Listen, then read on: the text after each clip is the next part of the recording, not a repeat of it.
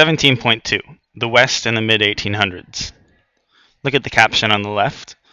Popular magazines, such as Harper's Weekly, printed articles about great adventure and free land in the West. This issue, however, did not explain that white settlers were killing off the buffalo herds. As a result, Native Americans lost a major source of food, clothing, and shelter. In the mid-1800s, stories in books, magazines, and newspapers encouraged thousands of Americans to move westward.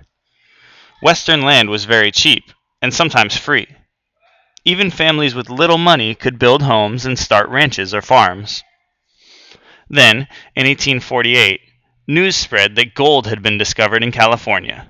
Suddenly, fortune seekers were racing to the west from around the world. Some Americans traveled to the west by ship around the tip of South America. Many chose a cheaper but more dangerous route. First, they sailed to the Atlantic side of the Isthmus of Panama in Central America. An isthmus is a narrow strip of land.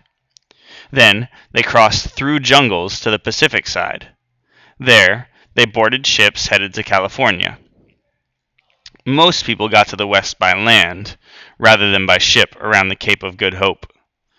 This was the cheapest route, but also the most difficult. Overland travelers had to cross hot deserts and climb over steep mountains. In 1849, more than 5,000 of them died, mostly from disease. Newcomers to the West showed little concern for the people who already lived there. For example, many Spanish-speaking people lived in areas that were once controlled by Spain and Mexico. Many Americans from other parts of the country had little respect for these people or their property.